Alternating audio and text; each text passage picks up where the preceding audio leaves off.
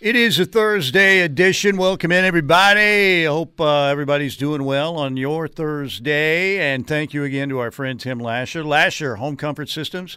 Great company. They will help you with any heat and air needs that you have or are experiencing. In fact, if you need the AC tune-up, they can do that for you before it really starts getting hotter. You can give them a call at 405-579-3113. That's 405-579-3113. Parker, Mo Gibson, transfer portal. Man. Yeah, how about that? Surprise.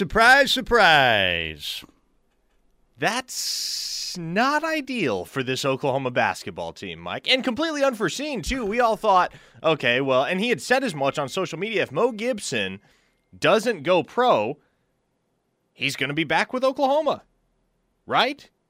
That's what we all thought. Yeah. And it didn't look like, and we talked about it on this show before, not a whole lot of NBA teams are in the market for 6'1", 170-pound shooting guards. So the odds were strong that he was going to end up back in Norman next season. Yeah, and, we were also thinking, well, maybe he could go play in Europe or something like that if he really wants some money. Or maybe he thinks I can go get a Nigel Pack deal, like Nigel Pack leaving K-State for Miami, getting $800,000 for 2 years in a NIL deal with Life Wallet and a vehicle out of the deal. Maybe that's what he's thinking, that I can go get a really sweet NIL deal somewhere. Honestly, that probably pays better than going to play overseas, doesn't it?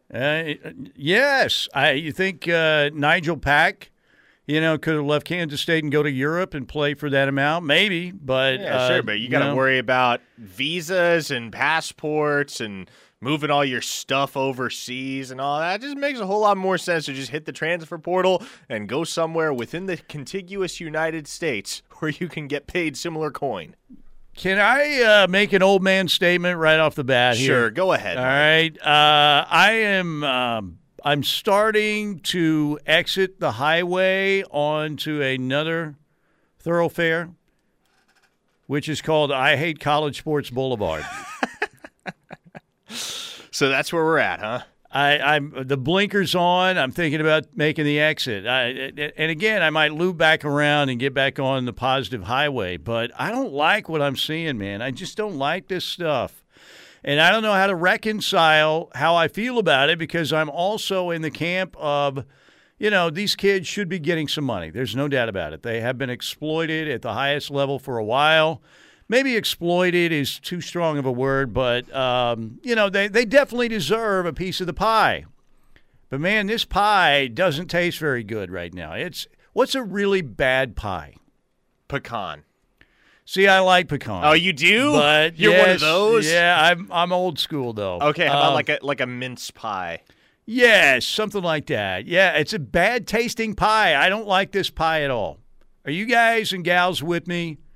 On the Air Comfort Solutions text line, this might have something to do with your age. You know what demo you're in? I don't know. Somebody on the text line said that Tiger Woods is in Tulsa right now. Which he is. Really? Yes. How did I miss that? TJ Eckert was the one that broke it. Oh, on did he Twitter. really? Well, yeah, he was at the airport doing a full stakeout. How about that? Well, TJ's coming on with us later today, so maybe he can tell us all about it. Or maybe he'll be busy with his stakeout. But TJ is supposed to come on with us later today at 12:35. So yeah, I didn't have my notification. Did your notifications get messed up on Twitter? Is Elon Musk already messing with us? I guess I don't have a noti for TJ. Nothing against TJ, but I've got notifications on for you. It's basically for people who follow recruiting because I want to make sure I'm up on all that stuff all the time. So I did miss that. So thank you for pointing that out of the Air Comfort Solutions text line. I have no idea what's going on there. I mean, I didn't see anything. If Tiger was having some kind of press conference for the PGA, we weren't aware of that. I don't know. Maybe he was coming in to look at the course. Who knows? We'll find out from TJ coming up at 12:35. So Tiger and Phil both did sign up for the PGA. I still think it is maybe 50-50 for Tiger at Southern Hills. I know he wants to play and will play at St. Andrews, but we'll see. But back to the Mo Gibson thing. Again, you can't look at Porter Moser's first year now and say it hasn't been disappointing. As much as I like that hire, you can't tell me that was a good first year for Porter Moser. Can you? I mean, you don't make the NCAA tournament.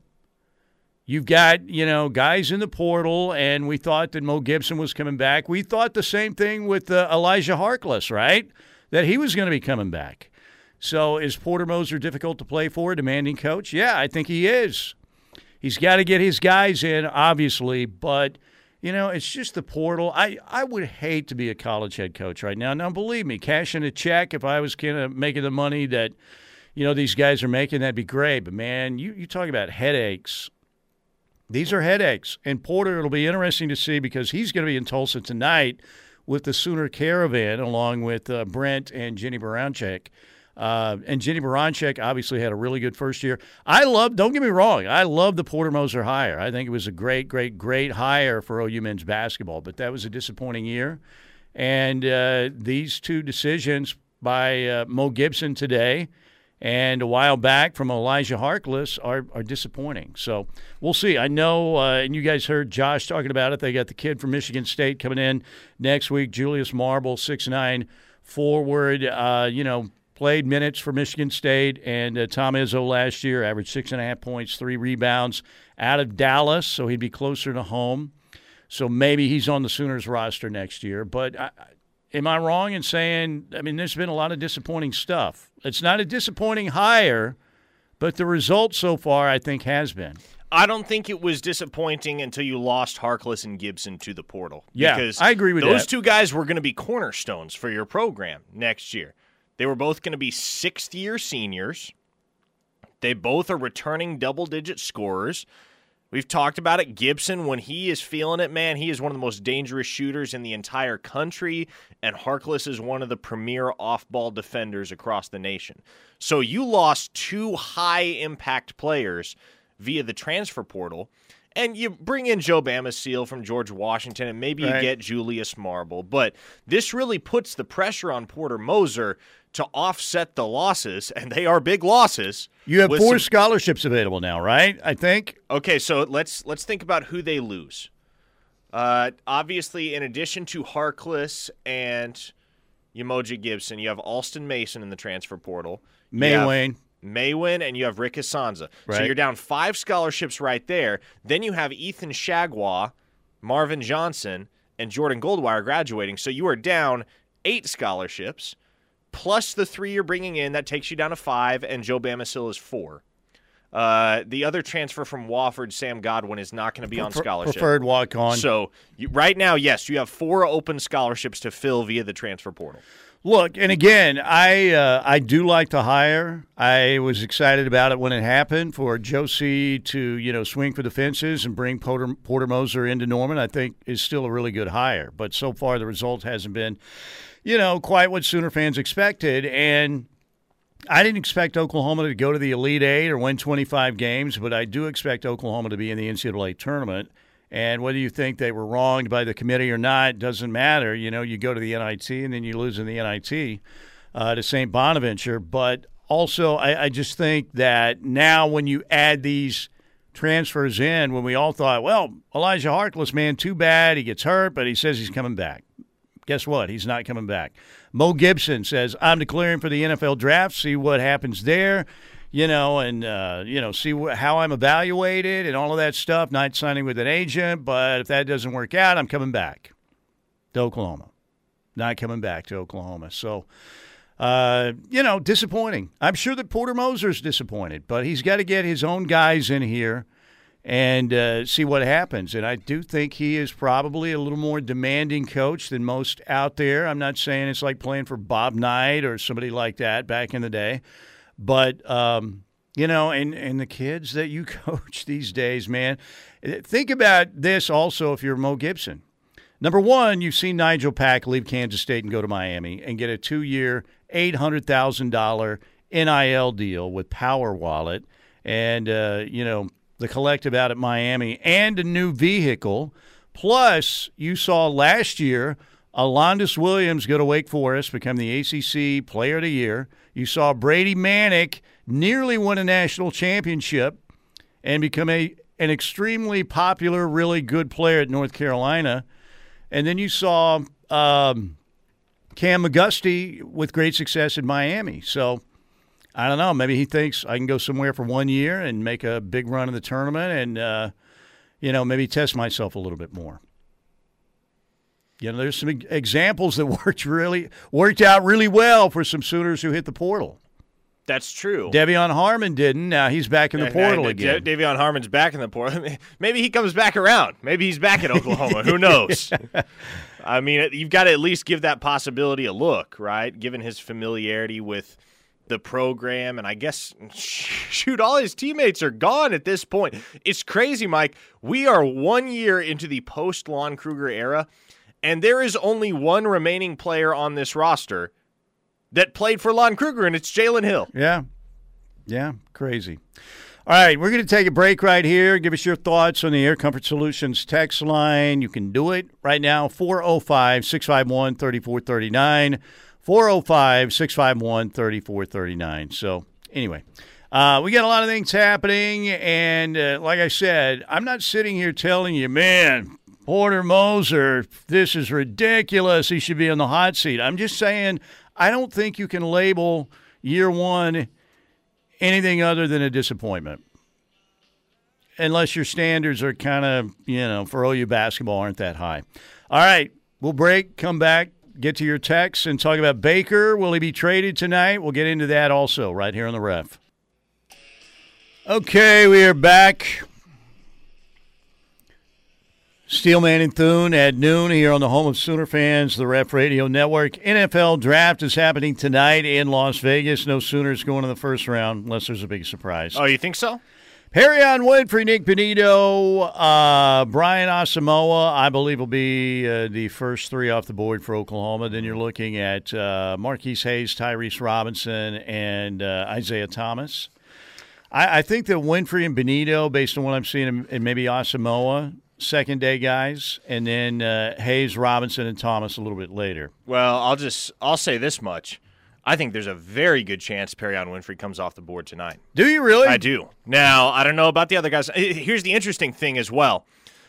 There is increasingly over the last 24 hours a sense behind the scenes among experts that there's going to be a run on edge rushers at the top of this draft. So you're talking about guys like Jermaine Johnson from Florida State, Trayvon Walker at Georgia, Aiden Hutchinson at Michigan, and they'll George probably Karlaftis. go one. They'll go 1-2, right? Walker and Hutchinson. That possibility is very much on the table. But if that happens, then maybe you see a guy like Nick Benito, who's in that second tier of edge rushers, sneak into the back end of the first round. So it'll be interesting to see how that unfolds. I wouldn't put money on it, but I do think if there's a Sooner selected tonight, it will be Perrion Winfrey, and I think there's a very good chance that happens. Things are trending in the right direction. So maybe 25 through 32. Yeah, somewhere in that 25-32 range. We'll see. We will see at a great Senior Bowl, and certainly increased his stock value with his performance in Mobile. There is no doubt about that.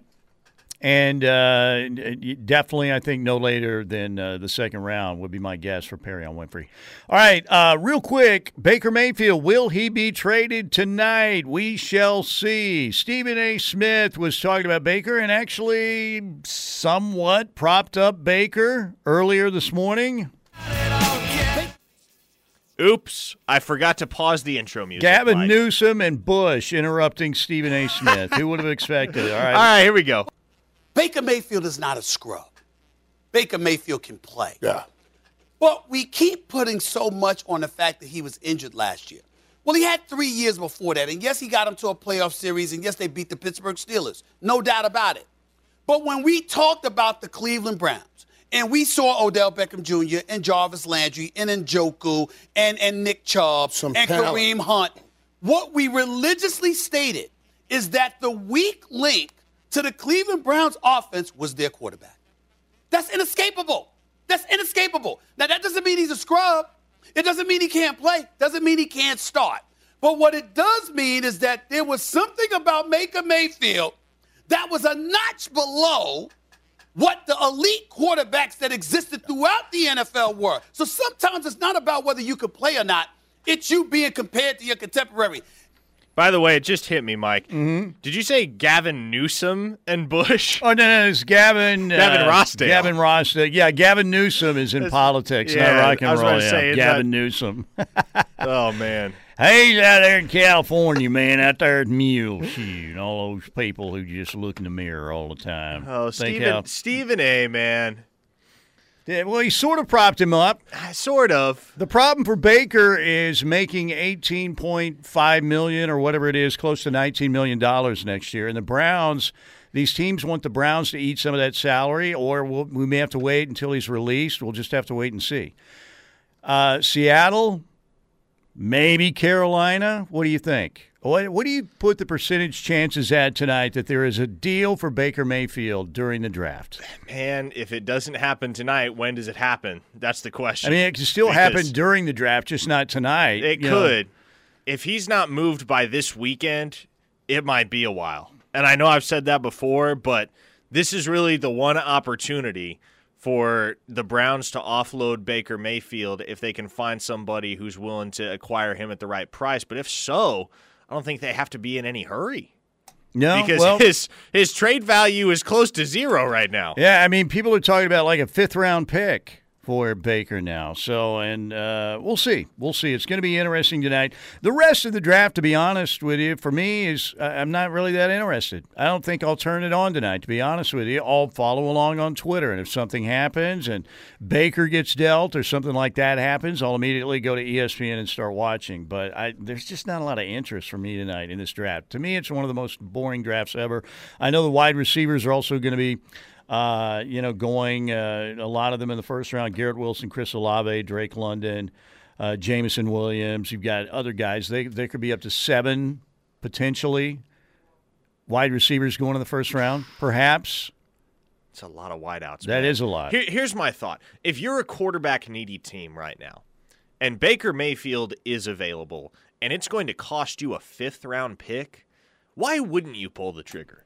Because in my eyes, Mike, what is that 5th-round pick going to do for your organization? The odds are he doesn't even make your 53-man roster to start the season, and he's on the practice squad. So if that's the price for acquiring a guy that best-case scenario could be your long-term answer at quarterback, and that worst-case scenario you're parting ways with in a year anyway, that's a price worth paying to me.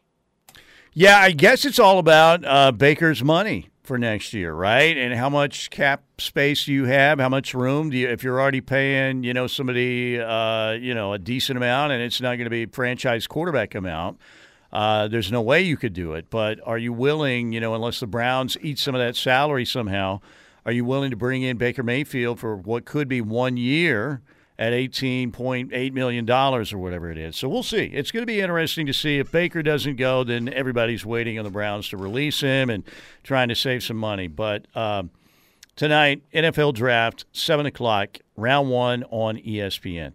Okay, you want to go to the Air Comfort Solutions text line? We've been talking about Mo Gibson and NIL, all of that. One listener says, I don't think we can judge Porter Moser on students in the transfer portal. We need to judge him on what kind of team he has next year. That's fair, but at the same time, man, it's concerning. It really is concerning when your head basketball coach is unable to retain 2 of his key contributors in Elijah Harkless and Yamoji Gibson. That's acceptable at a mid-major school where most of those guys are going to be looking for bigger opportunities if they break out anyway. But for a program like the University of Oklahoma, 2 guys of that caliber hitting the portal within 3 weeks of each other, that raises some eyebrows, and deservedly so. And it heightens the pressure on Moser, and it maybe diminishes the expectations for year 2, because heading into his second year, Mike, we were all figuring, okay, well, they're going to return a lot of their key contributors from last season. They're going to bring in some high-impact transfers. They're going to bring in a couple freshmen in Milos Uzan and Otega Uwe that can really play ball and can really find the bottom of the net. So maybe this is a program that wins 25 games in year 2. Now, you're not quite back to square one like you were a year ago at this time, but man, you're close, Mike. No, it's concerning. There's no doubt. You better hope both those freshmen develop quickly. And who knows? Again, 4 scholarships available now. And Oklahoma, guess what? They can go into the portal as well. And maybe Julius Marble is the kid coming in to visit from Michigan State, and maybe he'll be a big-time player for OU. Here is a great point via the text line. Just be patient. Name, image, and likeness will make a market correction in a few years. There's no way that the Pack kid is worth $800K. People will not just continue to throw their corporate money away when they're not seeing a residual off of their investment. These kids will all not have great years after they sign NIL contracts. There will be a bunch of busts, and that's when the market will make its monetary correction. And everybody's wondering right now, Mike, it's a popular topic of conversation. Well, Oklahoma better get ready to throw around 7 figures like Texas A&M and Miami and Nebraska. Mm-hmm. At this point, my rejoinder to that, Mike, is, okay, NIL legislation has been in place for all of 9 months. There is no empirical data to support the notion that recruiting via NIL dollars is going to result in success for your program. So, if Texas A&M and Miami and Nebraska and Arkansas, what have you, are competing for national titles within 3 to 5 years, then maybe we can start having that conversation. But the reality is, hunger doesn't hit quite as hard when the cupboard is full. And so for these kids that have already gotten paid, Mike, are they going to have the same fire under their bellies, the same competitive fire they did before they had that motivation to get the check one day in the NFL? I don't know. That's the question we're going to see. Like you said, we don't have any data yet because it's just starting. We haven't seen any results, any residuals from what's going on. We got to look at A&M 2-3 years down the road and some of these other schools with the big collectives that are basically buying players, right? So we'll see. And we were talking about that the other day. We don't know what's going to win out in the end. Is it going to be look at me, give me my NIL deal, all these teams that you would think are just going to have a bunch of individuals out to get theirs, maybe they do come together and win. We don't know. Or is it going to be more old school where you don't put NIL as your top priority and you want kids that you want to take care of and you want to give them some money, but you don't want it to be, we're in a bidding war for everybody, which appears to be kind of the Brent Venables approach. Oklahoma's not pushing NIL aside. They're trying to embrace it too, but I don't think they're trying to make NIL like the number one thing. Brent's talking about, what is he talking about? It's always been about relationships, right? And not transactional relationships. It's all about who you recruit. It's all about recruiting the person, not necessarily the player. Love this text. NIL is doing to college sports what Old Town Road did to country music. I like it. Another listener asks, Parker, is it concerning BV couldn't retain Caleb Williams and Mario Williams?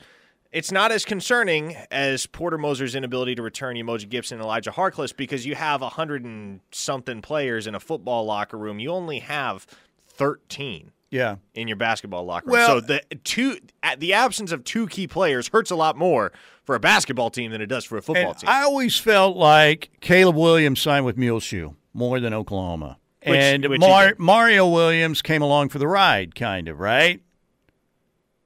And so that is so I can absolutely, what surprised me initially were these reports that Caleb Williams wasn't going to go out to Southern Cal initially. And I don't know if that was another Muleshoe smokescreen or what, because he fooled us all because we all had our eyeballs on LSU and then USC came out of nowhere. I don't know.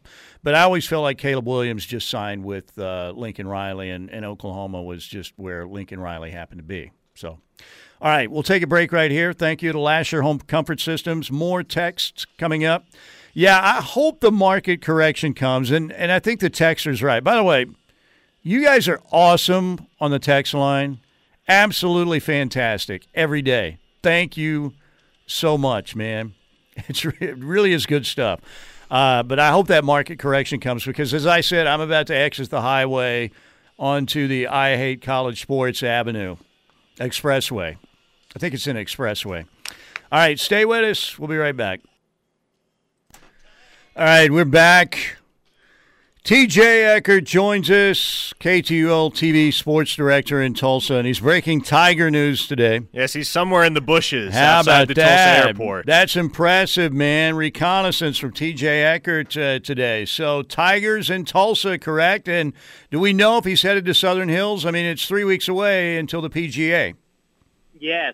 So he landed in Tulsa, hopped in a courtesy car, and headed straight to Southern Hills, and they're not letting anybody on the course right now. I was talking to a buddy that is normally there and said that they're not letting anybody there today. So it looks like it's Tiger's course today at Southern Hills. And the report is that he's playing 18, and then there was a report out from Golf Digest just a few minutes ago that says that he's there playing 18 and that he plans to play it barring any setbacks. We can only hope for that kind of celebrity, can't we, Mike, where an entire golf course shuts down for an entire day so we can play 18? That's impressive. That's really impressive. So, yeah, great work there getting that. And, you know, I was thinking because initially, and maybe this was just the deadline stuff, because we saw that Tiger, filled out the necessary paperwork to get ready for the Open Championship, which is now the last major, of course, on the golf calendar at St. Andrews, where he's won before.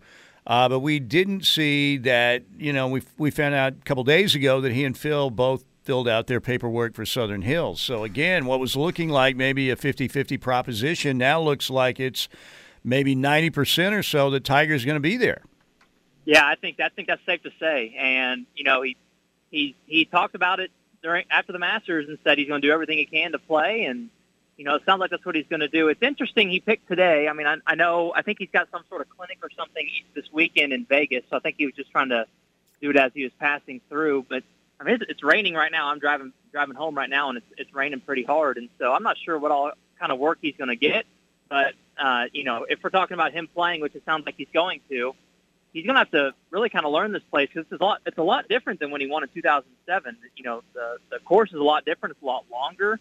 You know, bunkering is different. There's different bunkers on different holes. A couple different holes look completely different than they did 25 years ago now, or 15 years ago now, excuse me. So, yeah, it's looking more and more likely that he will be playing for sure. And I think we talked about it a few weeks ago. At that point, I would be more surprised if he didn't play than if he did. And now I'm fully all in on that thought. If he doesn't play now, I mean, that'd be a pretty big shock. So, TJ, this afternoon, will you be taking your pair of binoculars and jumping in the cockpit of the KTUL helicopter to go scout his play? There are a couple holes. I don't want to give anybody any ideas, but there's a couple holes, if you've been to Southern Hills, that run right alongside 61st Street. And so if you park in the neighborhood across the street and just kind of meander your way over on the south side of 61st, you can peer through some of those shrubs and get a pretty good look at Tiger. I'm not going to encourage anybody to do that, because I'm hoping I'm the only one that's there doing it. The paparazzi is headed there right now. You can do like me and my fraternity brothers did on a Friday night of the 82 PGA Championship. And we had a fraternity brother, don't want to mention any names, David Eve, who lived on Southern Hills. So we snuck on the course in the middle of the night, and we slept in a tree. So, and one of my friends was wearing white shorts, so he got some bark on the white shorts in a certain area that didn't look very good. And he was walking around the next day, and people were looking like, "Oh my," you know. So, yeah, you can always sleep in a tree. That's a possibility. So, I remember being woken up by the sprinklers the next morning. So, TJ, by the way, there's a lot going on, man, in Tulsa right now. The Golden Hurricane. Are we going to have the Golden Hurricane around much longer? Or we know a mascot change is coming. Is a nickname change coming for Tulsa? It's an interesting discussion. They're talking about wanting to rebrand. The president, Brad Carson, has mentioned, you know, this sort of rebranding, but didn't really go into depth of exactly what he wants to do. Changing the physical mascot is step one, but I don't know if that'll entail changing anything more. I'm fully on board with it. I think they need to rebrand, in my opinion. And I'm not creative, but I've heard some good names being thrown around there. I just don't, you know, we don't get hurricanes here. So which one do you like the most that you've heard? I recommended tornadoes, which I think is good because we get those here, but simply because I want them to be called the Naders.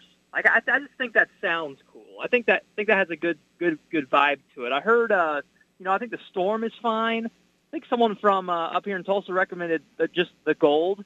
I think that's kind of cool. You know, just a simple color. But anything but hurricane, we just don't get those here, especially golden hurricane. That almost implies some sort of like urine-infested hurricane. I don't know if I like that.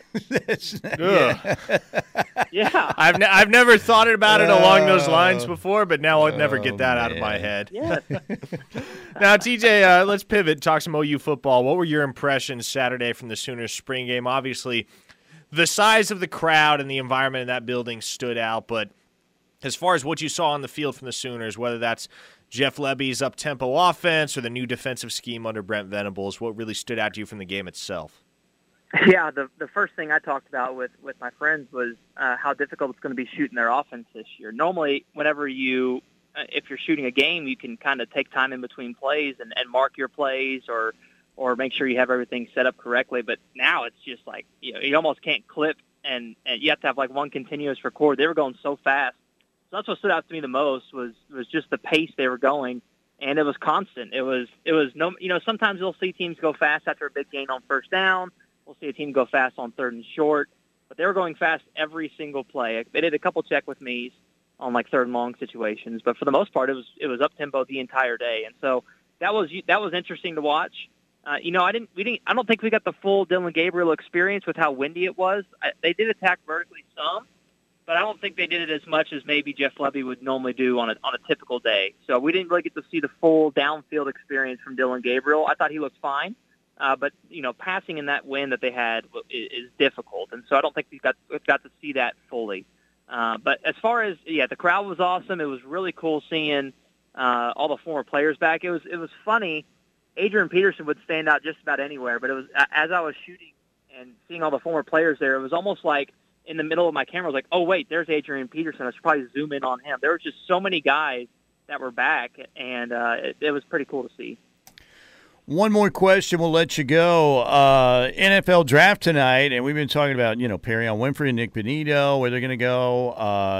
They sneak into the end of the first round, probably second day picks.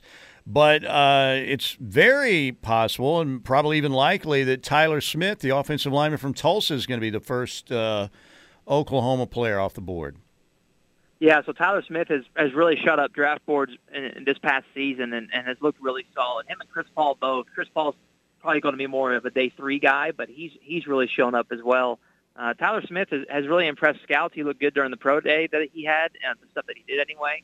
And so I think I've heard a lot of scouts really talk highly about him. The other guy I would keep an eye on is Dax Hill. I think he goes by Daxton now in college.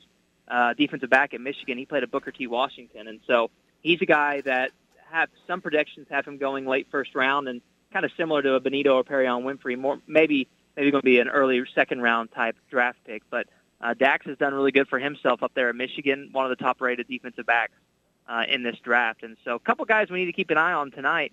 And shameless plug, it's on our station up here in Tulsa, so you can watch it on News Channel 8 in Tulsa, and then you can watch our newscast right after that. There you go, the one and only TJ Eckert on the Tiger Stakeout and keeping us updated on everything. TJ, thanks, man. You bet, guys. Talk soon. TJ Eckert, KTUL-TV in Tulsa. Tiger in Tulsa. Tiger landed not too long ago, headed to Southern Hills, trying to get ready for the PGA. Clear indication Tiger is probably going to play, likely will play at Southern Hills 3 weeks from today in the second major of the year. Yes, the eye of the Tiger. We need one more PGA Tour win to break the tie with Sam Snead. We need 4 more majors to break Jack's 18 majors record. Let's do it. Let's start at Southern Hills. Take a break. Be right back. All right, first round pick for your summer music. Beats and Bites Festival over at Riverwind Casino. We'll start the festivities. All the great food trucks out there, the retail vendors, fireworks show in July, games for the kids, activities for the kids. We've got everything out there. You can bring your pet. May 28th, Night Ranger and Starship with Mickey Thomas is the first show for Beats and Bites 2022. Everclear, Sister Hazel and Deep Blue Something in June on June 18th. Then 2 great shows in July. The Randy Rogers Band, followed by an incredible fireworks show out at Riverwind. That'll be on July 9th. And then Scotty McCreery on July 30th. So Beats and Bites is back. All the very best local food trucks, retail vendors are out there. Like I said, it's kid-friendly. There are a lot of kids' activities out there. You can bring your pet. All you have to do is clean up after your pet. You're good to go. And you can enjoy some great music, some great food, some great fun from our friends at Riverwind Casino. Another reason why Riverwind is simply the best. All right, you want to get back to the Air Comfort Solutions text line? We should. All right, one listener says, how about giving Porter Moser the same consideration as Lon Kruger, whose first 2 teams were terrible, but went on to become really good? Let Moser develop his players before becoming concerned. That's fair to an extent, but again, it is concerning, undeniably so, when you see arguably your 2 most impactful guards both hit the transfer portal. And without question, the 2 most experienced players on your roster. Umoja Gibson and Elijah Harkless were going to be huge pieces for this team in 2023. 2022-2023, I suppose. That's always weird for me because the basketball season crosses over. It's like you have to go to all the tongue trouble of calling it the 2022-23 season. But anyway, the point is, those 2 were going to be big pieces for Porter Moser, and now he's going to have to find somebody to do what Umoja Gibson does from beyond the arc, and he's going to have to find somebody to do what Elijah Harkless does as far as on-ball defense. That's not an easy thing to do. Yeah, and look, I'm willing to give Porter Moser plenty of time. Sure, My thought, again, is it was a really good hire. I think it was a great hire. But, again, I'm just saying there's really no way you can look at the first year and not think it's somewhat disappointing when you don't get to the NCAA tournament. I know you're playing in a really good basketball league, obviously, and then you put at the end, the afterword of the book or what epilogue is that you lose Elijah Harkless and Mo Gibson in the portal. And again, I'm not blaming. I don't know who's to blame. Really, I don't know if blame should be assigned to anybody. If there's probably any blame to go around, it's just the portal itself. And that these kids are always thinking, man, there's more money out there somewhere or a better opportunity out there somewhere. And like I said, you got examples, if you're a player at Oklahoma, of Brady Manick going to North Carolina, nearly winning a national championship. Alondas Williams going to Wake Forest, becoming the ACC Player of the Year. Nobody thought that was a possibility. And then, again, you look at what happened in Miami with Cam McGusty. And he had a nice run and played really well for Miami. So I just think, man, a lot of these kids think these days, man, there's a greener pasture for me somewhere. Even though the pasture might be pretty good where you are currently. And the Oklahoma basketball job, to me, is one of the most difficult Power 5 basketball jobs out there. I'm not saying you're not under more pressure if you're at Duke or Carolina or Kentucky or wherever, but in terms of as fickle as the fan base can be, at a football school, you're playing in an old arena that's hard to get to. And it's difficult. It is not an easy job, and sometimes I think you need to get a great, unbelievable player in state a lot of times, whether it was Wayman Tisdale or Trae Young or Blake Griffin, to ascend to the level you really want to be at. So don't you think Oklahoma's a pretty tough Power 5 basketball job? All things considered, yes, it is very tough. Not nearly as tough as a place like Nebraska or TCU, but no, it has its challenges. I think my worry with this is it sets a dangerous precedent because it's one thing if a guy like a Cole Maywin or Rick Asanza hits the portal, right? When key members of your team, guys that produce on both ends of the floor, in Umoja Gibson and Elijah Harkless hit the transfer portal, that says one of two things to me, Mike. That says, one, either they're not jiving with Porter Moser, and that's me speculating right there. That's not me saying anything I know or even believe. But that's one possibility. The other possibility, Mike, is that they view Oklahoma as a stepping stone program, and that's a pretty damning indictment. Yeah, and you've talked about it, and I agree. Of the schools in the Power 5 leagues in college basketball, Oklahoma is probably the best program out there not to have won a national championship. Agreed. When you consider, again, and I firmly believe that 88 team was the best team in the country, just didn't win it. Yeah, and look, no one is saying, "Oh boy, we better start heating the burner under Porter Moser's seat." No, I think this fan base as a whole, and certainly you and I, Mike, are perfectly content to give Porter Moser the benefit of the doubt and be patient with this hire because there's a lot that needs to improve. We've talked about the need for facilities upgrades as well, but I don't think it's unjustified to say that Porter Moser's job just got a lot harder in year 2 than it was a month ago. Oh, yeah, no doubt. You're right. Unless you're looking through 100% complete crimson-colored glasses, I mean, people realize that, right? They need to. Like I said, still think it's a really good hire. Still in favor of it. Still think Porter Moser will succeed at Oklahoma, but some of this stuff, again, with Elijah Harkless and Mo Gibson, certainly the Mo Gibson deal was a surprise. And even when Harkless made his decision, at one point we thought, he was saying, I'm coming back, but he didn't. Okay, we've got another hour to go. We're going to talk Sooner football, take more of your texts. Thank you, Tim Lasher and Lasher Home Comfort Systems. Hour 2 coming up here on Steelman and Thune.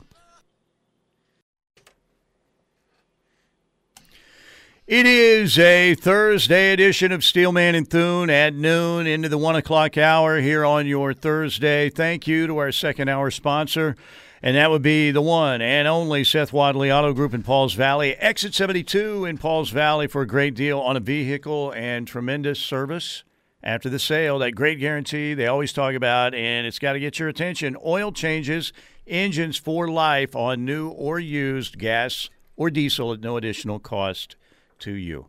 NFL draft is tonight. Tigers in Tulsa. You're on the text line. What could be better here on a Thursday? And then we've got Locked In coming up at 2 o'clock. Sooner women's softball game that was scheduled for UMKC tonight in Kansas City against the Kangaroos. That was canceled. Patty Gasso and her powerhouse team will play in Lawrence against KU Friday night, Saturday afternoon, and Sunday at noon. Sooner baseball team has a weekend series with Kansas State. Friday night, Dylan Gabriel will throw out the first pitch at 6:30, and then Saturday afternoon and Sunday afternoon at Mitchell Park. Sooners coming off a loss on Tuesday night to ORU at J.L. Johnson Stadium. Congrats to Ryan Hybl. Ryan Hybl has done an unbelievable job with the OU golf program. Artie's won a national championship. They win the Big 12 men's golf tournament yesterday at Whispering Pines in Trinity, Texas, beating out second-ranked Oklahoma State. Sooners, the number one team in the country. They finished 14 under par. Oklahoma State at 12 under. Texas had a collapse down the stretch and finished third. But Ryan Hybl has done – you talk about a guy that's done a fantastic, unbelievable job also. Ryan Hybl is that guy. No doubt about it. No doubt. They've been – and think about it. Oklahoma State – not that Oklahoma's men's golf program hasn't been good, but you're in the same state with Oklahoma State, which has set the standard for years and years and years and years and even more years. Kind of like the Houston program way back in the day. Oklahoma State's been the standard, but Ryan has come in and done, right here in the state of Oklahoma, they're ranked number one in the country. The Cowboys are second. And Alan Bratton has another great team. How cool would it be to see a Bedlam battle for the national championship this year in the match play? That would be awesome. After the Sooners were runner-up to Pepperdine last year. Okay, we have been talking about Mo Gibson going into the portal, and we talked about this a lot yesterday. The future of college football. It's the game we all love. It is, Sooner Saturdays. If you're a Cowboy fan, a Tulsa fan, whoever you're a fan of, you plan your fall calendar around the college football schedule. Tailgating, getting together with friends before, after the game. Those Saturdays are awesome. Some of your best memories probably have been created there. Maybe even some bad memories of, man, I had way too many beers before that one game. And then after K-State came back and beat us, guess what? I had about 12 more, and it got worse. Hopefully that didn't happen. But you know what I'm saying.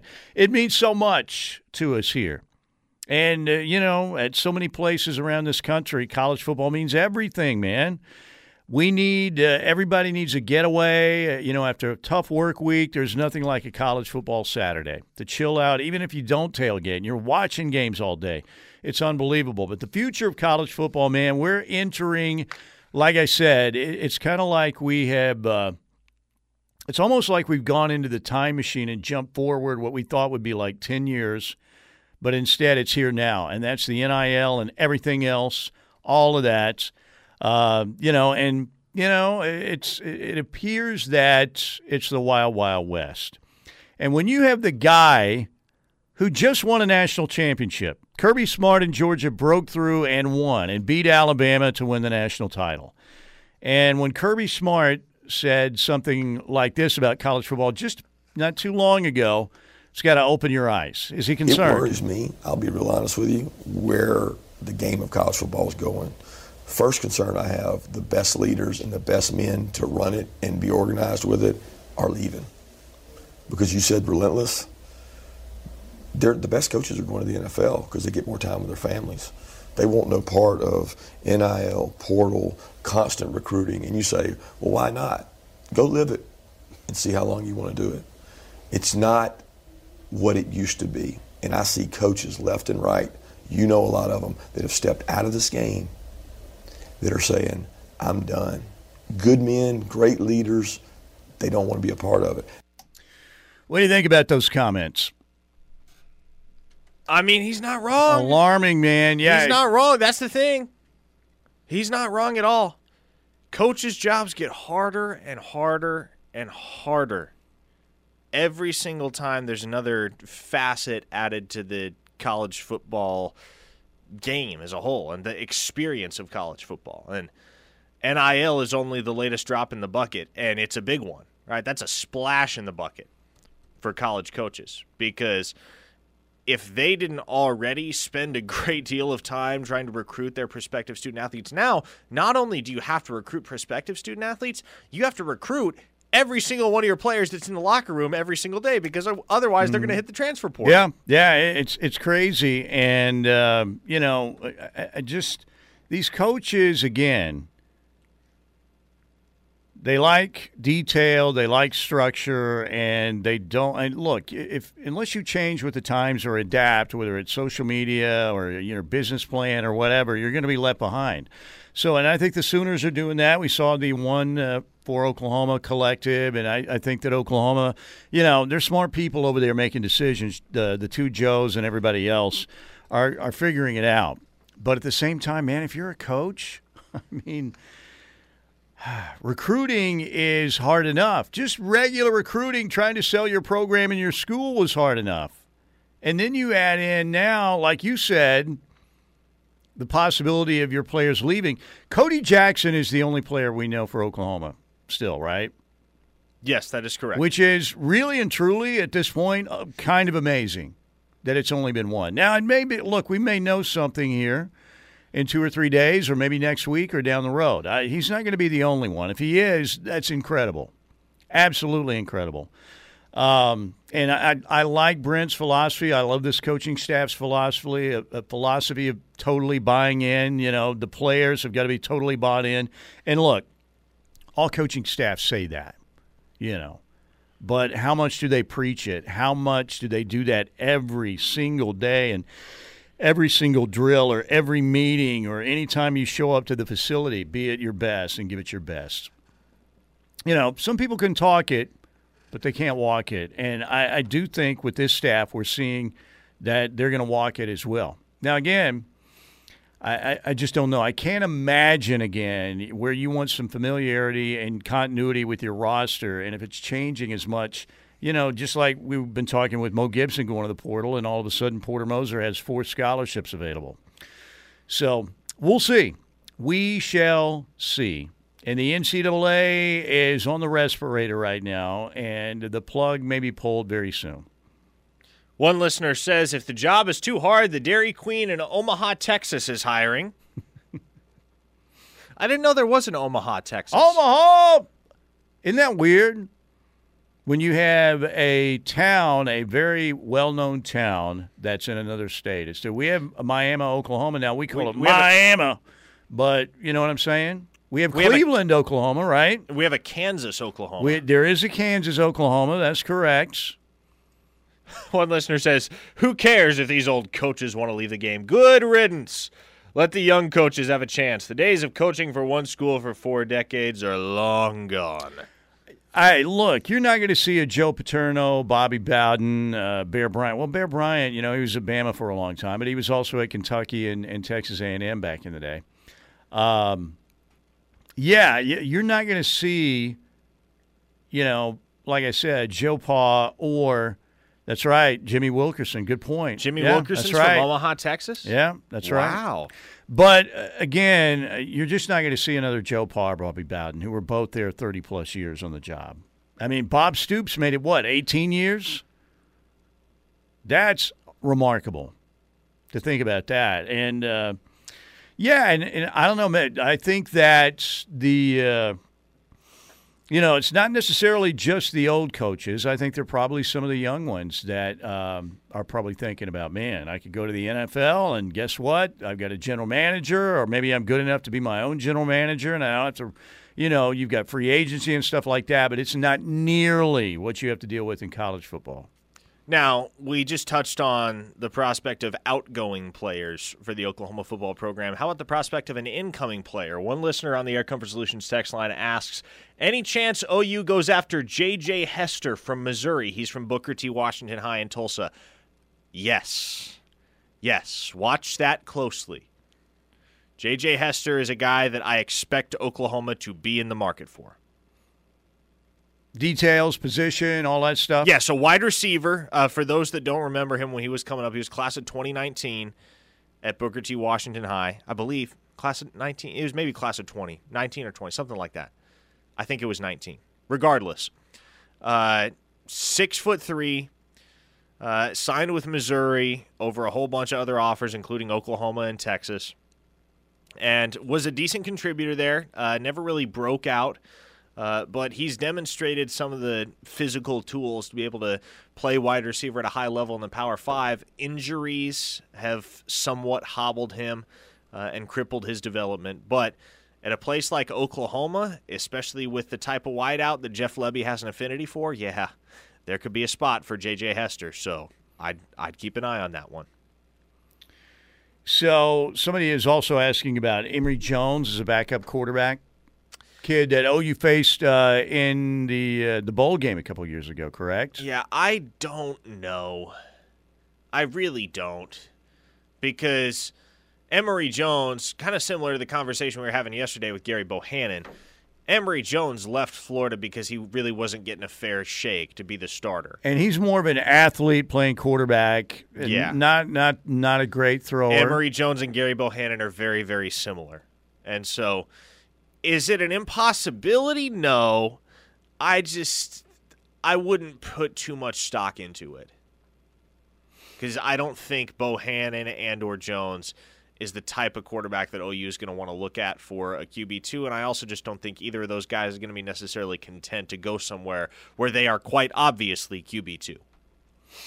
Any other buzz you're hearing on backup quarterback? Do you have any insight? Are you at least on the radar screen where you feel like you might know where they're going to go? It's hard to say. I mean, Carlos Del Rio, another Florida transfer, he's an option. Chance Amy, junior college kid from Blinn, same JUCO that produced Cam Newton. Mm-hmm. He could be in play.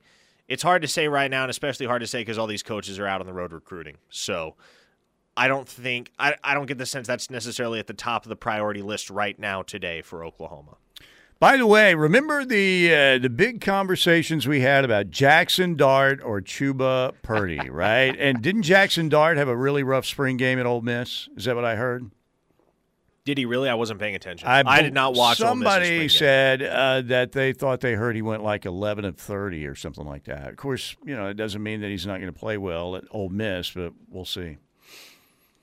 We shall see. All right, we're going to break right here. Again, thank you to the Seth Wadley Auto Group, Pauls Valley, exit 72 for a great deal on a car or truck and a great deal after the sale as well. Oil changes, engines for life on newer used gas or diesel at no additional cost to you. Mike Steely, Parker Thune, with you on a Thursday. It's the home of Sooner fans, the Ref Radio Network.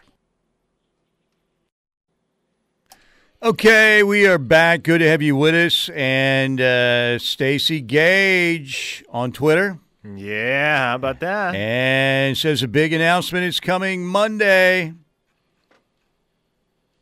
Oklahoma? I don't know. You'd like to think so, All but right. I'm not 100% sure.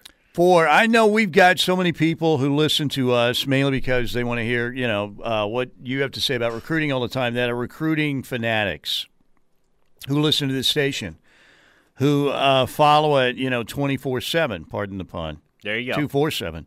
But fill everybody in who may not know about Stacey Gage. And again, he just took to Twitter about 10 minutes ago and said, big announcement coming Monday. Yeah, so Stacey Gage, 5-star running back out of IMG Academy in the state of Florida, originally hails from Hugo, Oklahoma. So there are Sooner ties there. And it's been pretty blatantly obvious from the get-go in Stacey Gage's recruitment that if that Oklahoma offer ever came along, and it did very early on in the process, Sooners were going to be tough to deny in the race for his commitment. And man, the consensus expectation for some time has been that, well, it's a matter of when, not if, Stacey Gage commits. Now, obviously, I haven't really had the chance to dig into it because that just hit the Twitterverse maybe 10 minutes ago, that announcement that he has an announcement coming on May 2nd. So I don't know exactly what it's going to be. I would figure it's probably either an announcement date or a top schools list, something like that. I'd be surprised if he committed this early in the process because it's just, and it's tough to explain for people that don't follow recruiting in depth, but the timing just doesn't seem completely right here for a commitment. I would figure if Stacey Gage has his mind completely made up, which I don't think is out of the question at all, I think he probably commits sometime in June or July because that's when you're going to start to see the surge for Oklahoma happening on the recruiting side. So you're thinking maybe a top 5 list. Yeah, maybe a top 5 or maybe just, hey, I'm committing on this date. Okay. Yeah. If he had a top 5 list right now, who else is in the running? Nobody. Nobody. No, I saw a couple of Florida State fans that were tweeting emojis at him. So, and IMG, obviously, he's out there in the state of Florida. But as you said, he's from Hugo, Oklahoma. So you feel as confident about Stacey Gage, who is regarded right as the number 1 running back in that class? Yes. Well, as confident as anybody else right now that's a 4 or 5 star? I would say be very surprised if Stacey Gage and David Stone aren't committed by the end of calendar year 2022.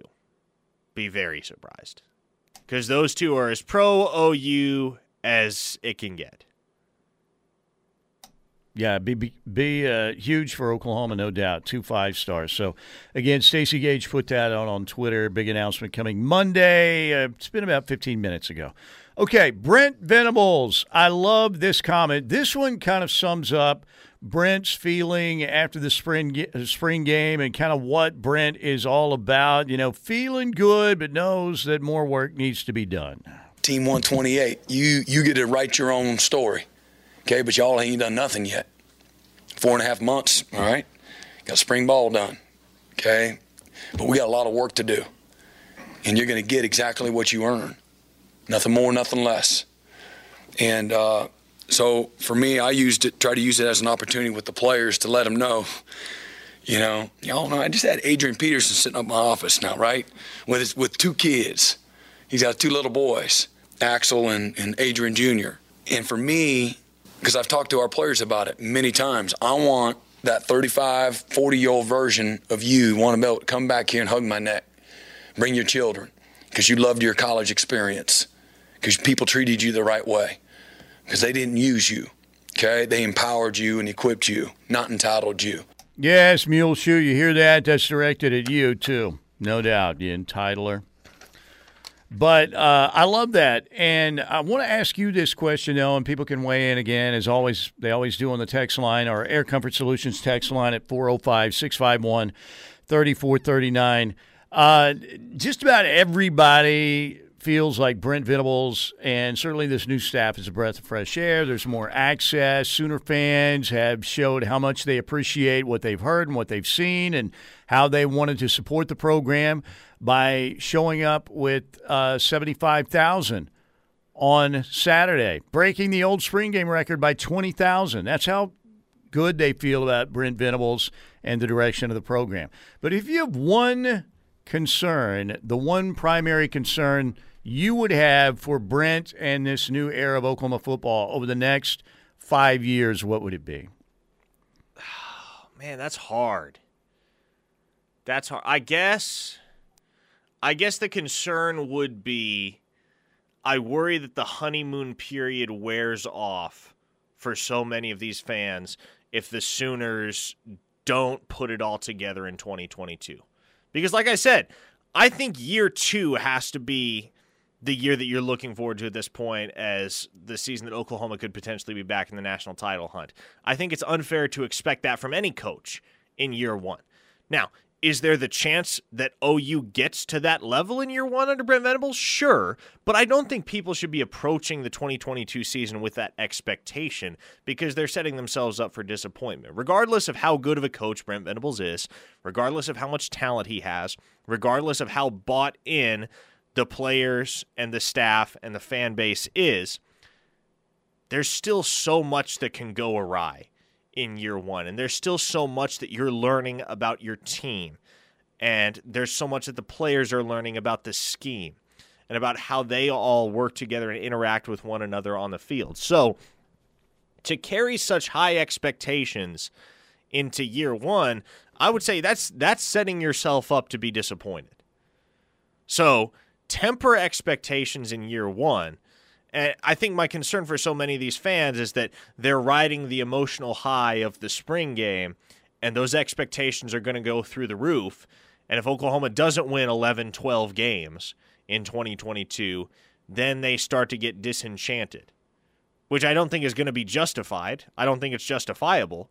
But that's kind of my concern is that come this time next year when it's time to honor Kyler Murray for his 2018 Heisman Trophy, are you going to see 70,000 more people at Owen Field for that spring game? Are you going to see people as effervescent about Oklahoma football and as enthused for the future as they are right now today? So my concern has less to do with Brent Venables and less to do with the coaching staff and the players and more to do with just the expectations that seem to be rising ever higher amongst the fans. Because I think there's a healthy degree of skepticism that you need to carry into year 1. And again, I'm not trying to be fire and brimstone here. I'm not saying it's going to be a 7-8 win Oklahoma team in 2022. But what I am saying is be careful about the standard that you hold this team and your new head coach to in year 1, because it is still a process and there is still a learning curve. And, you know, the thing is, they are so fired up right now. They're so fired up, and they are ready. You know, they want this team to stampede everybody and go out and win every game by 4 touchdowns and show that Oklahoma football is not going everywhere. Guess what? There are going to be some plays that don't go Oklahoma's way. There are going to be some games that may not go Oklahoma's way. I still think the Sooners – they're my favorite to win the Big 12, and a lot of that's due to the home schedule with Baylor and Oklahoma State at home. But again, there are Bob Stoops was 7-5 in his first year, right? 7-5 after Shreveport. But anyway, I do think here's my concern though. Yours is about the fans and their level of patience with the program. Mine is, are there enough great, really good football players? And Oklahoma always has had a share of those, but are there enough out there that will buy into this system, which I think is tougher, and will also buy into a program that may not have as many NIL dollars or opportunities as some others who apparently have no limit or ceiling on what they're giving these kids? Will Brent Venables be able to find enough kids who you know what, all right, I may not get quite as much here from OU, but guess what? They still have NIL money. They still have a collective, and I want to play for Brent Venables and play and be, a part of that philosophy. Or are you going to see a bunch of individualistic kids going places, trying to get their deals, and that winning the day? That's my biggest concern. And that, to me, is kind of the big question, even in college football. Are those programs going to be the programs to look at? If A&M's going to throw out billions or millions of dollars to buy a recruiting class, is that the wave of the future? Or will there be, as one of our texters pointed out, a market correction? We'll see. All right, we're going to break right here. We got a lot more on the way. We'll head back to the text line, 405-651-3439. I want to get your thoughts on that. Kelly Hines is going to join us also from the Tulsa World. She is now in the Oklahoma State beat. What are the Cowboys thinking after spring football? They didn't have a game. They had a practice. We'll talk with Kelly about that, what's going on at the University of Tulsa. Mascot change appears on the way.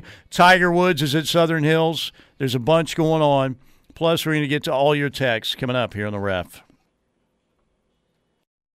All right, Mike Steely, Parker Thune with you here on this Thursday. We welcome in Kelly Hines, Tulsa World, now covering the Oklahoma State Cowboys.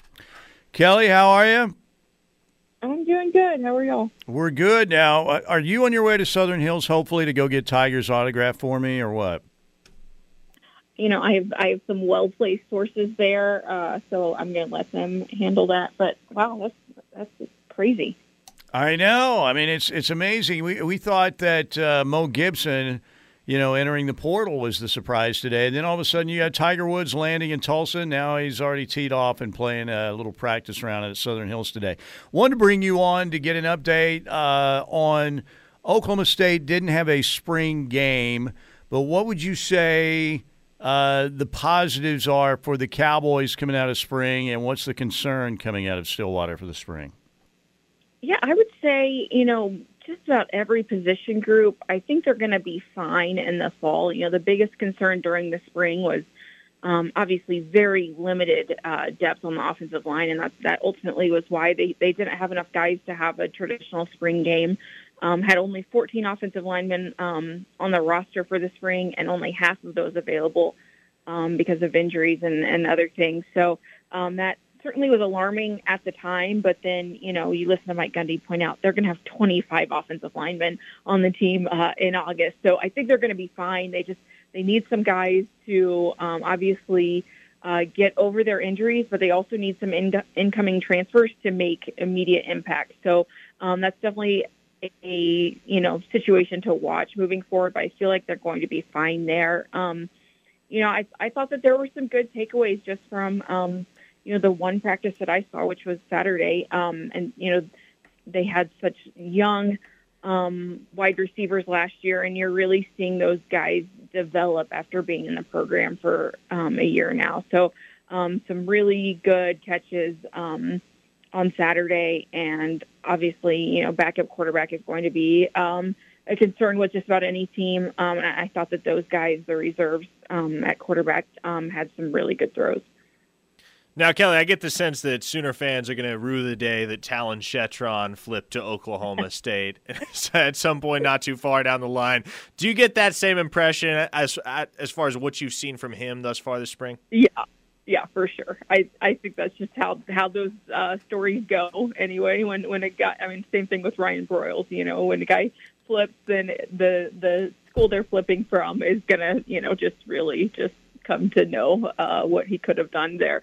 And I think same with Talon. He had an incredible catch on Saturday, and just kind of backed up what people had been saying about him, about his abilities. So I definitely feel like he's going to be a very key guy to watch, not just this coming season, but throughout his career for sure.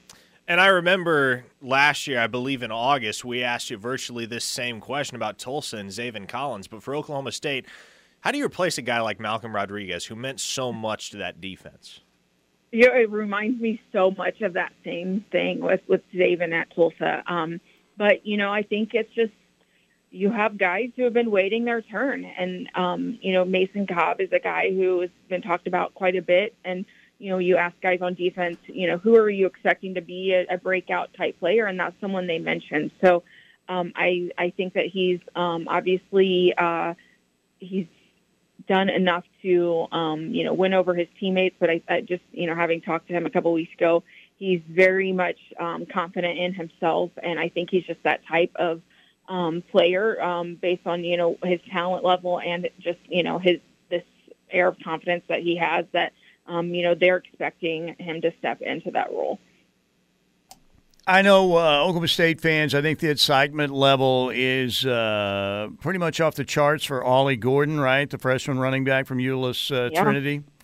Tell me a little bit about I know he's banged up a little bit, but, man, what we've seen so far, and what we've heard so far, it's, he's living up to the billing. Yeah, very big-bodied running back and, definitely doesn't look like a freshman running back. He just doesn't. He's an early enrollee, would be in high school right now. Definitely had a scary moment. Literally the first carry that anybody had seen him publicly, he goes down with a shoulder injury, and he was done at that point. Went to the locker room, came back in a sling, and you're thinking, oh, that cannot be good. But it's supposed to be, just a minor deal. And, if it were a game that they needed him to continue playing, he would have continued playing. So I think he will be fine. But definitely a guy who expectations are very high for. And, just the running back position in general, losing 3 of the top 4 guys and, expecting Dominique Richardson to take over as the main guy. He's going to need some help. He's obviously going to be his carries will be dramatically increased, and there are going to be some carries for other guys. And you have to think that, even though Ollie is a first-year freshman, that, he's going to at least play in 4 games if he's healthy. So I think we'll see a lot of him. Now, Kelly, we had TJ Eckert on last hour, and one of the balls that we were kicking around with him was this idea that a mascot change could be in the works for the University of Tulsa. So if that does come to fruition, which name do you think would you like to see Tulsa adopt? Man, it's hard to come up with anything good. The one suggestion that Bill Hasten mentioned in his column for today was Tulsa Gold, which sounds a little bit cheesy, but the more I think about it, the more I kind of like that. Instead of having Golden Hurricane, I definitely feel like they've got to get rid of the Hurricane. It's not a great mascot. I don't know that they're willing to do that, but at least the fact that they're changing, getting rid of Captain Kane and making some other changes, I feel like that's a huge step in the right direction. But to hold on to the gold aspect, I think that there's something to that. Didn't love any of the others, but I don't know. I think it's a risky move because there are going to be an equal number of people who dislike whatever you change to, there are a lot of people who don't love Golden Hurricane. So, but there are some people who do. So I don't know. I think they could do better than that, though. How do we feel about the Golden Honey Badgers? Yeah, I think Tyrann Mathieu immediately is the problem there. How about the Tulsa Outsiders? The Outsiders house is still there. You can get a mascot that looks like Pony Boy, Soda Pop, any of the Outsiders. We can have a rumble between the Greasers and the Socs at halftime. Maybe not. Yeah, Maybe there not. might be something there. I don't know. I just think the options, I don't know. Nothing has really caught on. There's nothing obvious that they're like, okay, yeah, we'll change to that. That's a great name. It's just, they're not really any really, really good ones that have been the Tulsa Time. And then we can have Morris Day and the Time play. Well, Morris Day's not going to be around a whole lot longer. Don Williams, no. Maybe that doesn't work either. Are you seeing any Parker that you like? No. My vote still goes to Golden Honey Badgers. I don't know. It sounds, again, there's a breakfast cereal connotation in there, too, somehow. I don't know. But, and again, to me, that's Tyrann Mathieu. He was the honey badger. That's kind of then you can make Tyrann Mathieu you can have him in all your ads for the school. There you go. Maybe he can not. be the face of your university. I get he didn't go there, but he's somebody everybody knows. Hey, Kelly, good stuff, and we will talk to you again soon down the road. Thank you. And if you see Tiger, if he's going to, grab what is the great hot? I'm drawing a blank. Is it Coney Islander? Maybe he'll show up there today or something. Tell him I said hello. Go get a major for us. All right, please. Thanks, Kelly. Appreciate it. No problem. I'll see y'all. Kelly Hines joining us from the Tulsa World. The Tulsa Tigers. Well, yeah, I guess. They said the mascot isn't a tiger, it's just Tiger Woods. I'm all for it. The Tulsa Turtle Doves, the Tulsa Roughnecks. Now, the Roughnecks, wasn't that, the Drillers, obviously, is the minor league baseball team. Somebody said earlier the Tulsa Tornadoes. I mean, that's not bad, I guess. The Tulsa Golden Boys. The Roughnecks were they like a minor league soccer team or? I mean, Roughnecks makes a lot more sense. In 1922, they were called the Yellow Jackets before they switched to the Golden Hurricane. That comes from one of our 918 listeners via the text line. Can't really use Yellow Jackets because Georgia Tech kind of has the market cornered on that one. Yeah, I don't know. It's a good question. I was kind of surprised to see that was going on. I did see that the mascot looked like it was on its way out, and Bill Haston had a good story in the Tulsa World. Bill does a really good job. All right, we got a break right here. We got one more segment to go, and we have NBA hoops tonight, 3 games. Sixers, Suns, and the Mavs can close out series. All on the road, though. We'll get into that and more when we get back, plus more of your text, the Tulsa Boot Scootin' Boogie. I actually like that. All right, we'll be right back. All right, we are back. We have one more segment to go, locked in, coming up with Parker and Tyler McComas at the top of the hour. Thanks again to our friends at the Seth Wadley Auto Group, Exit 72 in Pauls Valley. Great deal on a vehicle there. Great deal after the sale. Oil changes and engines for life on newer used gas or diesel at no additional cost to you. And Beats and Bites is back at Riverwind Casino for 2022. The great outdoor concert series begins May 28th with a show featuring Night Ranger and Starship with Mickey Thomas. There you go. May 28th, that is the first date. Also, Everclear, Sister Hazel, and Deep Blue Something. On June 18th, we have the Randy Rogers Band and Scotty McCreery, both in July. July 9th for the Randy Rogers Band with a tremendous fireworks display to follow. And then July 30th, Scotty McCreery. Outdoors at Riverwind for Beats and Bites 2022 with all the best local food trucks, retail vendors. It's kid-friendly. They have the kids' games out there. Like I said, the fireworks show July 9th, and you'll have a great time outdoors at Riverwind's Beats and Bites Festival, the great craft beer from Coop Ale Works. Ladies and gentlemen, you cannot miss it. And individual tickets are only $5 a piece. You can get them online right now at riverwind.com. All right, do we want to close out with some more texts on the Air Comfort Solutions text line? The Tulsa traffic cones. That's all you see in the 918 these days. Hey, you see a lot of those around Norman, too. I think maybe the Oklahoma construction projects. Somebody asked, why y'all have an OSU insider on the Home of the Sooners radio? Oh, my gosh. I knew that was coming. Yeah. Really? You've got to scout the opponent, you got to scout the opponent. And I knew the Tiger, so yes. Does your hat say program director, sir? Or do you have any experience in that? Or are you just an OU homer? Maybe. And I guarantee if Oklahoma lost to Oklahoma State, God forbid, in another Bedlam matchup this fall, everybody would be on the text line asking, why didn't anybody tell us Oklahoma State was so good? He is right, but, that's such the predictable low-hanging fruit. I knew we'd get at least one of those, and we did get one. Minor league soccer team, he was right, was the Roughnecks. That's what I thought. And the Roughnecks, but, I don't know. Maybe it sounds a little too close to Rednecks. I'm not sure. Tulsa Golden Eagles. I like that one a lot. Do you really? I love the Golden Eagle as a mascot. I'm trying to think how many Golden Eagles are there across college sport right now. Southern Miss. That's what I was thinking. Yeah, Southern Miss. That might be it. Maybe there's some that are at a different level. I don't know. Tulsa Twisters. It sounds more gymnastics, though, doesn't it, a little bit?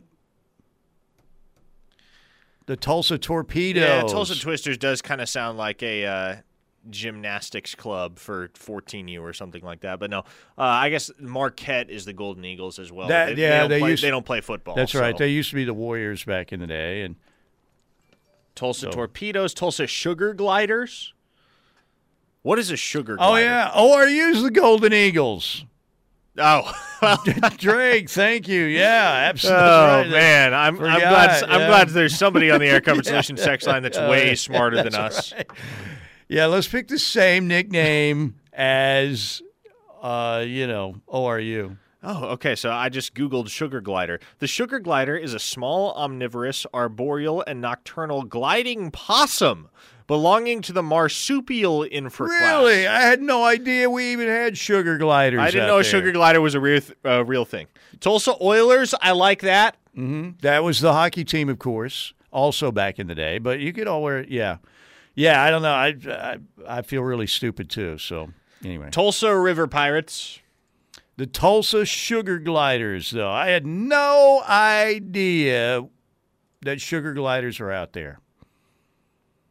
That sounds like something you don't want to look up on Urban Dictionary. I can tell you that. It sounds like something out there in California that they do out there. Tulsa Donkeys. Tulsa Troubadours. Tulsa Casa Bonitas. Oh, man. Is there a Casa Bonita in Tulsa? Tulsa Titans. A lot of suggestions on the Air Comfort Solutions text line. Everybody wants to name the Tulsa University Athletic Department. Tulsa Golden Warriors. Tulsa Barons. One listener says the Oilers are still in Tulsa playing hockey. Yeah, I guess you can't take that. The Tulsa Talons. Sugar gliders are super cute, though. There's a sugar glider Somebody right there. sent a picture of a sugar glider. Tulsa Tacos. Oh, these are some good suggestions. Oh, man. We should just have the Air Comfort Solutions text line name Tulsa Athletics. Tulsa Wranglers. Just be like, all right, Tulsa AD, we got this one covered. We're going to hand it over to the Air Comfort Solutions text line. I'm just fascinated by the sugar glider now. I'm going to have to go ahead and Google it up. The sugar glider. They do glide in. Yeah. Hockey team, yeah, still the Oilers. All right, we got to get out of here. Tollways. That's funny. I like it. All right, good job on the text line today. We appreciate all the texts coming in. So does Air Comfort Solutions. 405-651-3439. Got to get out of here. Enjoy the rest of your Thursday. We've got more Big Time Radio on the way.